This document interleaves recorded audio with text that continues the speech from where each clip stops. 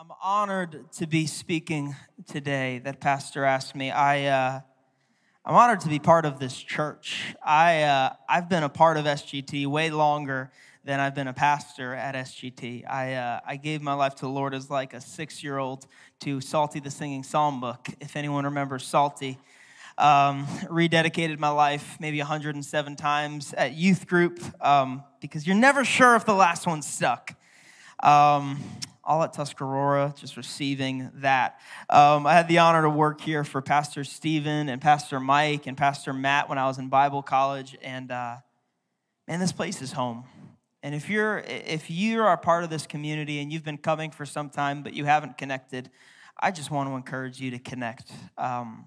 In being here for so much of my life, I'll tell you what, this really is a family. And you're going to find hope here. You're going to find help here. You're going to find lifelong friends here. You're going to find people who actually care about you here. And so I encourage you to do that. Get connected, whatever that looks like for you. Thank you, Pastor, for trusting me to do this. He brought me on his staff. And I'll tell you what, I remember before I came on pastoral staff, I think we all wonder, like when you have like someone you look up to, a person of faith, or even like a celebrity, let's say, pastor's a celebrity, we all know this is true. And like I kind of wondered, I'm like, I wonder what he's going to be like in like the one-on-one meeting. Like what does that look like? And I'll tell you what, I sat down with Pastor and he was even more in love with Jesus than I thought. He was more committed to anointing and holiness and godliness than anything I'd ever seen. And church, I can say this as someone who's been a part of this church before I was a pastor here. We're blessed to have Pastor Zarlingo as our pastor and leading this body. I'm going to talk today about idols, preferences, and buried treasure. Does that sound good? We're going to a lot of places today. We got a lot of places to go, but I'm a youth pastor, so you can trust I'll be done in like 20 minutes because my own attention span is probably about 12. So the last 8, who knows what you'll hear. We're going to read from 1 Corinthians chapter 1, verses 26 to 31. I think that'll be on the screen for you to follow. For consider your calling, brothers. Not many of you were wise according to worldly standards. Not many were powerful. Not many were of noble birth. But God chose what is foolish in the world to shame the wise. God chose what is weak in the world to shame the strong. God chose what is low and despised in the world, even things that are not, to bring to nothing things that are, so that no human being might boast in the presence of God. And because of him, you are in Christ Jesus, who became to us wisdom from God, righteousness and sanctification and redemption, so that, as it is written, let the one who boasts boast in the Lord. Let the one who boasts, let the one that has pride in anything, let it be in the Lord. Can we pray and just commit these moments to the Lord? Father, we come before you right now, and we thank you that you are gracious enough to speak to us. We thank you for Holy Scripture, that we can learn from this, that though it was written, thousands of years ago, it is so relevant even here in 2021 in America. Father, we look to you today. I will speak imperfectly. I will tell stupid jokes. I will mess things up. But Holy Spirit, you will speak clearly through that. So give us ears to hear you today. Thank you, Lord. I pray this in Jesus' name. Amen. Does anyone love a good underdog story? Like just like a good, I think every movie that we've seen is based off of an underdog story. But man, like I love a good underdog story. We just watched Tom Brady win his 7th Super Bowl. 7th. You know, Tom Brady was drafted in the 6th round. There was like a dozen quarterbacks taken before him. They were all at home eating chicken wings, watching Tom Brady win that 7th Super Bowl. It was an absolute underdog story, and we forget it because he's on top now. And listen, I'm a Jets fan, so it hurts. I get it. And I'm assuming there are many Jets fans. Thank you. If you're here and a Giants fan, we'd like to thank you right now for what you did for us. We couldn't watch anymore. All we have is a divisional playoff win against Tom Brady in 2011, and I'll never forget that night. What am I here to talk about? Do you remember the first time you watched the movie Karate Kid? Like that's the Long Island story. Young, scrawny Italian kid who's gonna take on these street karate guys. And he goes on and he wins the whole thing. The first time I saw Karate Kid, I was so excited. I asked my parents to sign me up for karate. 3 weeks later, I kicked my sister and my parents removed me from karate. I wanted to stay and I needed to prepare because, church, don't forget, Cobra Kai never dies. But I needed to be out of karate. It's the underdog story. It's the little guy that comes up and it's like, who expected him to be the one on top? 2,000 years ago, Jesus proclaimed the words, the kingdom of heaven is like a mustard seed, this tiny mustard seed. And he plants it into the ground. It's like a mustard seed planted into the ground. But when it is grown, it is the tallest plant in the garden, to the point that the birds of the air actually build their nests in it, and they build their homes in it. That is the kingdom of God. Can I remind you that there's a lot of theological significance in that? But since Jesus uttered those words 2,000 years ago, the church, Christians, people who bear his name, have become the largest healthcare provider in world history. The church.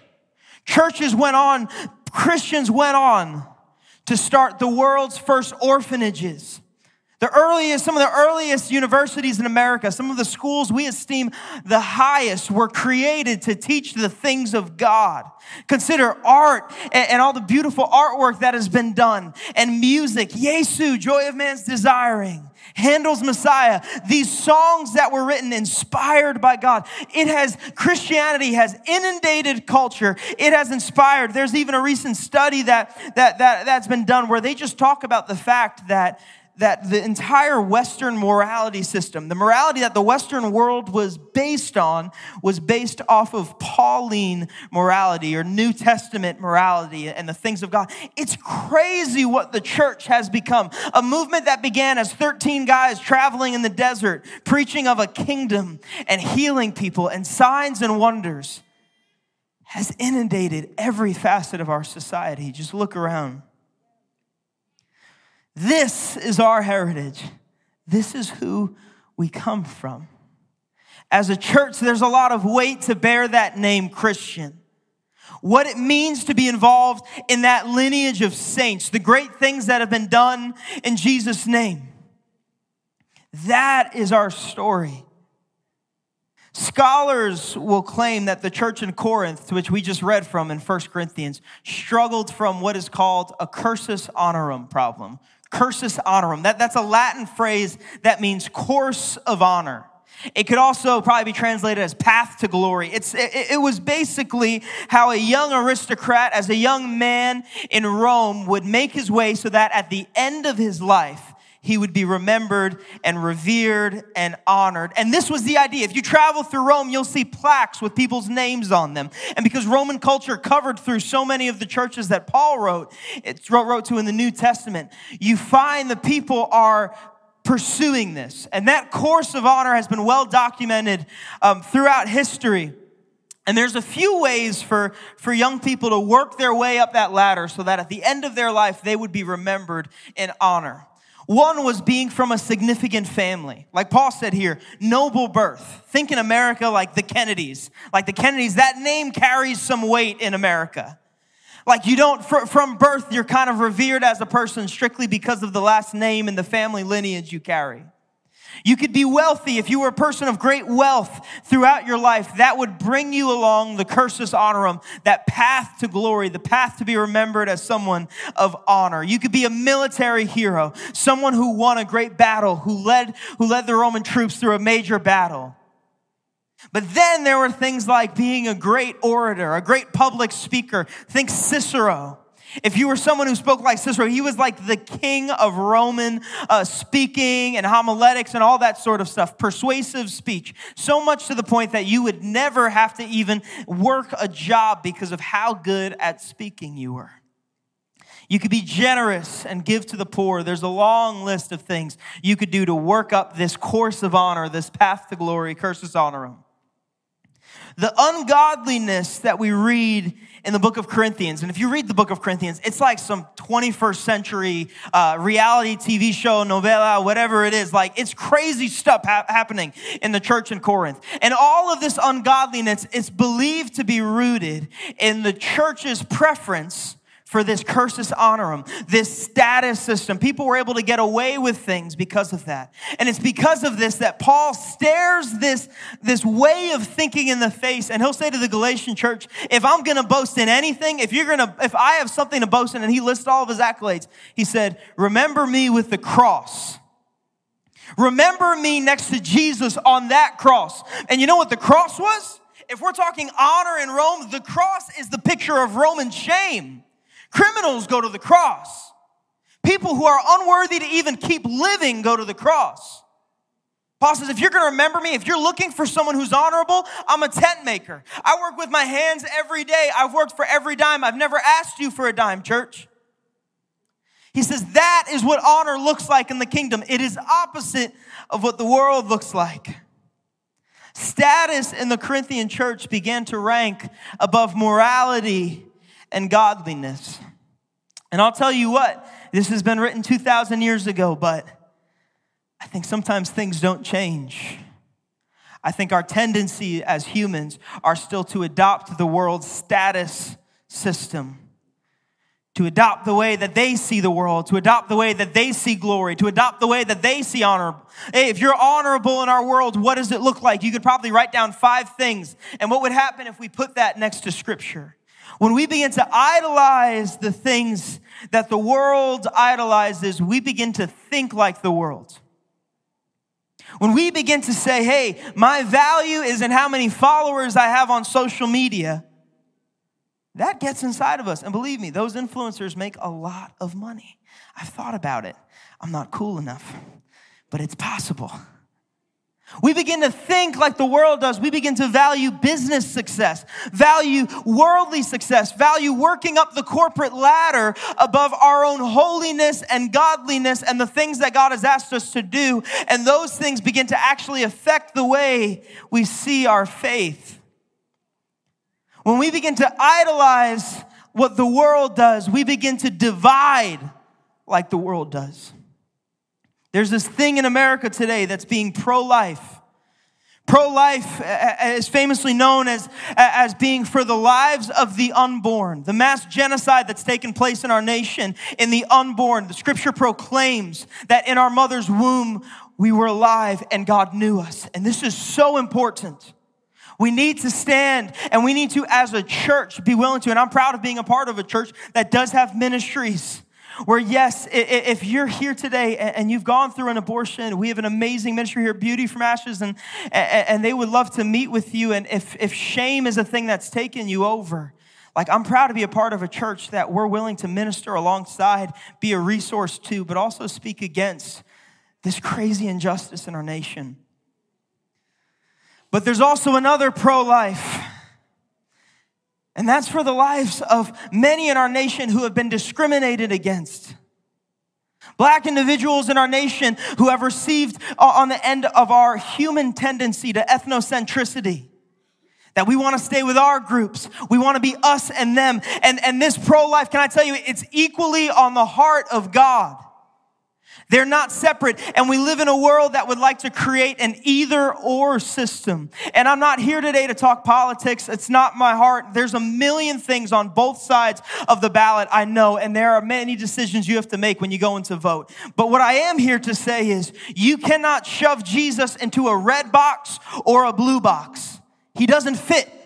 Christian, we already serve a king. We don't serve a president. Jesus is king. We did not elect Jesus into office. That means his ways are higher than our ways. That means if we feel like it or if we don't feel like it, Jesus is king. And if we've allowed politics to divide the church, I don't want to see what God wants to do with that at the end of time. He doesn't deal well with things that divide his church. Were you aware that almost 90% of churches in America are homogenous, meaning there's white churches or black churches or Latino churches or Korean churches, and the list goes on and on and on. Almost 90% of people would rather choose to gather with people alike themselves when Scripture says that the church is to be made up of every tribe and tongue and nation.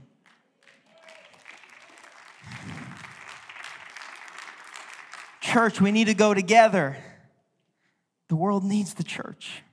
When we idolize like the world does, we begin to define success like them. We begin to hope in the world. We begin to put our hope in the world. We begin to say, if only my savings reach this number. If only I had enough, then I'd be secure and I'd be satisfied. I always laugh. I heard a speaker say this once, and just yesterday, me and my wife Tiff moved in this past month to a new place, and so I was changing the locks. And you have to change the deadbolts when you move into a new place and all that. So, or you're changing them. And I heard a speaker say once, what a funny thing we do in America, that our security is, I'm safe now. Everything's okay. We put our security in the things that the world puts their security in. We put our hope in those things. If only I had this much. If only I had this many followers. If only I had a significant other. Maybe I wouldn't be lonely. Maybe I would feel like enough if I just had someone who loved me. We begin to put our minds in these things when we forget that Jesus paid the highest price to give us the ultimate security, the ultimate love. Everything we need is in Him. The world's values stand at odds with our kingdom. And that should not surprise us because it's not God's kingdom. Christianity has always been subversive. It's always been countercultural. But the world needs it. The world needs us. Band, you guys could start coming up.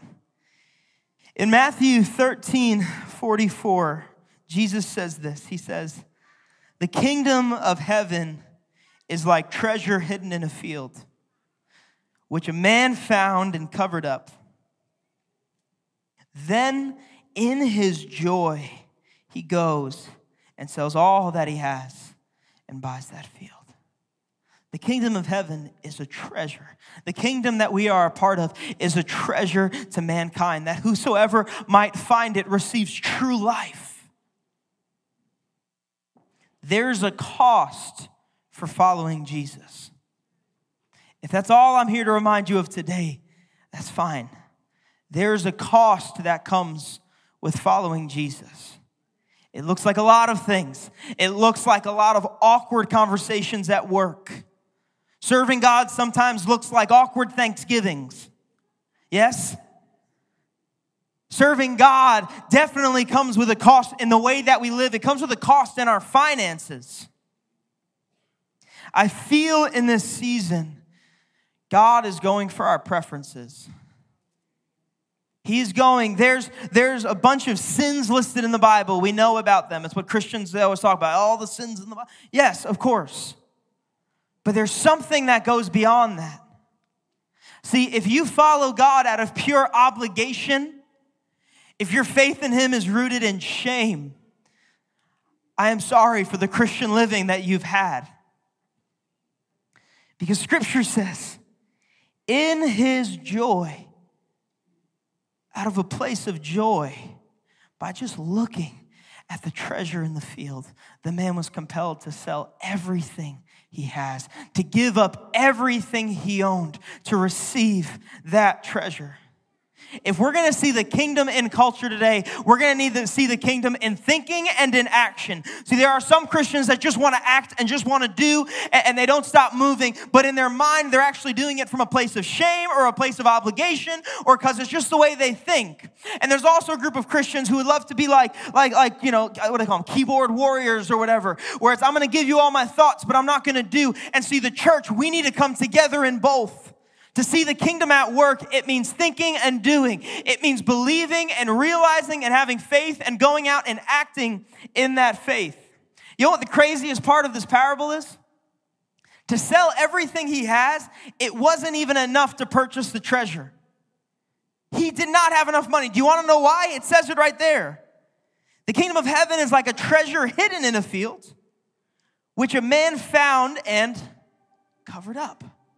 Why would he have to cover it up? Because if he were to say, I want to purchase this treasure, it would be worth so much more than the cost of the field. So he covered it up. It's like the shadiest investment property, right? Like he covers it up, sells everything he has just to purchase the field. Friends, we're getting a bargain on this kingdom. Everything we have is not enough, but God has chosen to receive it. The world needs us, church. The world needs us so bad. There are so many hurting people. There are so many people looking for something that will satisfy. Every apprehension to surrender, I believe, begins in a place of distrust. I believe it begins in a place of distrust in who God is, a distrust of how faithful he is, distrust in the fact that he'll actually keep me safe and secure. And so we hold on. We hold on to our stuff. We hold on to whatever we want to keep that we're too scared. What would God do if he saw this? What would God do with this area of my life? The wealth that we've acquired on earth, what would God do if he had his hands on that wealth? It is for joy that we give everything. It is when your eye sees the kingdom that you will receive the joy. It's good to have Christian thoughts. It's good to know theology. I've studied theology. It's good to know about the things of God. I think it's really important. It's good to come to church. It's good to do good things, right? But nothing will make you more safe or secure than when you encounter Almighty God. Nothing will make you feel more secure and satisfied than when you take a step of faith and God actually meets you there. That is where faith is built. That is where joy comes from. A person or a relationship will not save you from loneliness and isolation and depression. Only the Lord can. Money won't satisfy no matter how many things you can own, and money will not bring enough security for your soul. The world's values have a pretty poor track record. All you have to do is read history, right? Look around the world. People who have everything and have taken their own lives. People who have everything and are still searching for more. We don't need more. We need Jesus. If you have big questions, if you've been searching and you're like, I don't know if Christianity is the thing for me, can I encourage you to ask big questions? Ask of God big questions. Ask the Lord to speak to you. I don't say that because it preaches well or because it's good Christian talk. I say it because I believe in a God that is big enough, and I believe in a God who has big enough answers. See that he will not meet you there in the areas of distrust and doubt and in fear. And if you've been following the Lord and you're here today, begin to ask the Lord, Lord, is there anything in me that is keeping me from fully receiving your kingdom? Is there anything that, hey, it may not even be sinful, but is there anything in me that I have just held so close and dear to my heart that I'm missing out on your kingdom and I'm not able to be used the way that you want to use me? Will you stand with me if you can today? We're going to worship. What's exciting about worship is it's a moment to encounter God. It's a moment for us to say, I know the distractions that will be here when I leave, but this is a moment for me and God where I can honestly say, God, is something in the way? Has something been holding my mind back or my heart back or my emotions back? Is there something that you've been asking me to release that I've been too scared? I think a good test if there's an idol in your life is, are you too scared to bring it to the Lord? Or is it all you're bringing to the Lord to the point that you don't even listen to him anymore? So ask the Lord today, what is it? Lord, we thank you that you're a gracious Father. I recall the words of Jesus in Revelation 3. Behold, I stand at the door and knock. I stand at the door and knock. If anyone would just open the door, I'd come in and eat with them and dwell with them. Those who I rebuke, those who I restore, those who I purify, I do so because I love them. Is it painful? Yes. Is it worth it? Yes. God, I thank you those words were written to the church. So we say yes today, Lord. Whatever you're doing, do it now. In Jesus' name, amen. Let's worship.